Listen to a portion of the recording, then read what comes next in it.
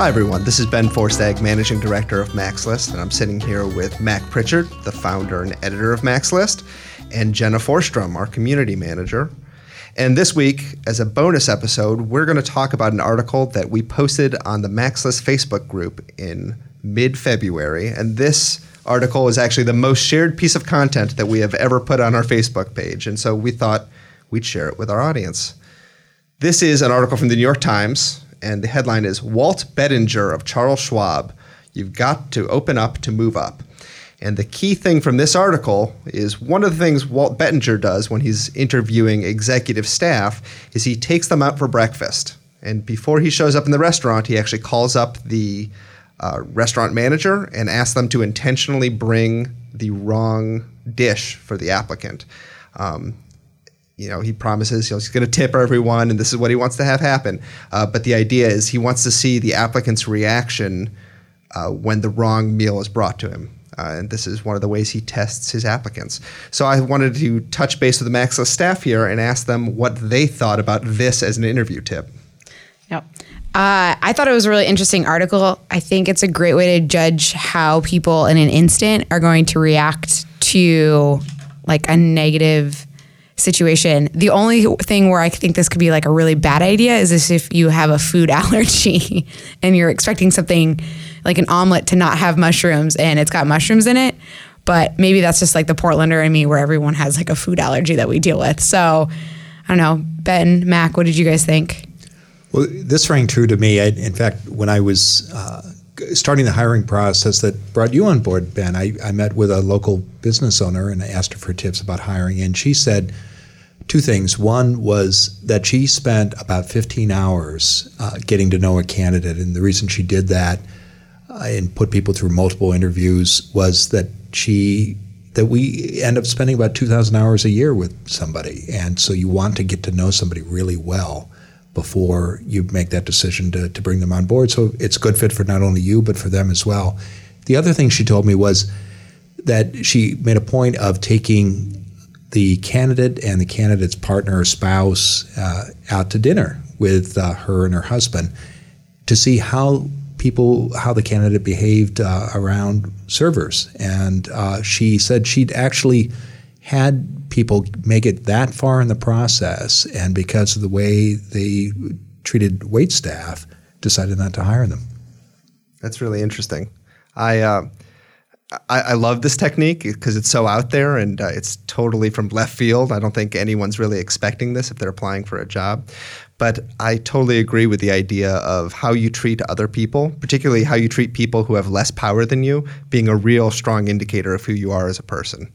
And I can imagine situations in which the waiter brings the wrong dish and the applicant just freaks out and screams. I could also envision situations in which the applicant doesn't say anything and just kind of quietly accepts what they've been given. And I'm actually thinking on that latter point, Mac, like if the person didn't say anything about the mistake and just ate their meal, what do you think that would say about the applicant if you were hiring them or considering hiring them? I guess I would wonder why they didn't speak up, because there is a polite professional way to say, I think a mistake has been made here. I ordered this. Could you bring that to me? And I think it's fair to say that whether you have a food allergy or not. What are your thoughts, Jenna? I mean, I'm not a picky eater unless they're strawberries, which I'm allergic to. So I would totally freak out if there were strawberries. But I'm trying to think, if I was in that situation, what would I do? And I feel like I'd either just not care and eat it, or I'd just be like, life or death. Like, hey, I'm not going to eat this strawberry cobbler. Like, sorry. But I guess I'm from the generation where my mom used to put food in front of me and I would just eat it. So just kind of go with the flow, which could be a good quality in a potential hire. Well, I guess I'm kind of like Jenna in that way because you guys know when we go out to restaurants for a business meal, I always tell the waiter, just bring me anything on the menu. I'll like it. And so I guess my inclination would be to not say anything and just kind of take the meal and roll with it. But it's interesting to hear that that is a wrong answer, I guess. So the other question I have for you guys is there anything job applicants could do to prepare for this kind of test? Something that's so out of left field that I can't imagine anyone preps you on this kind of interview technique. Can you think of any way that job seekers could prepare?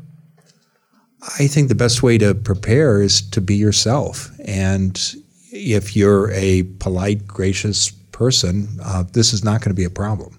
And I don't think if you take the meal and eat it, that's a black mark. I think if I expect what this fellow is trying to draw out is to see what people do when somebody else makes a mistake and how they react. And to your point, Ben, how do they react towards people who have less power than they do?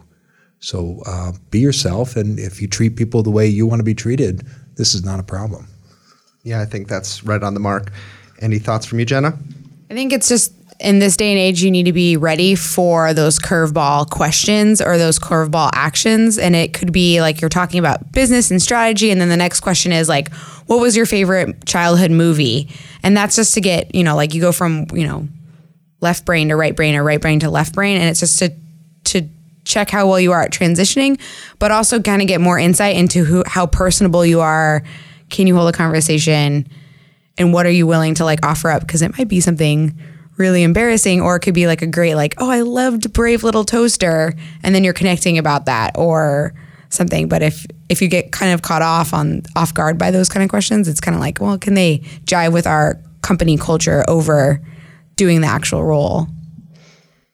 And I think, speaking to your point, Jenna, and what this whole exercise with going to the restaurant really is about is finding culture fit. And what we hear again and again from employers is that culture fit matters as much, if not more, than your skill set when you're applying for a job. So again, be yourself, but be kind, courteous, be good to each other, folks. That's the key.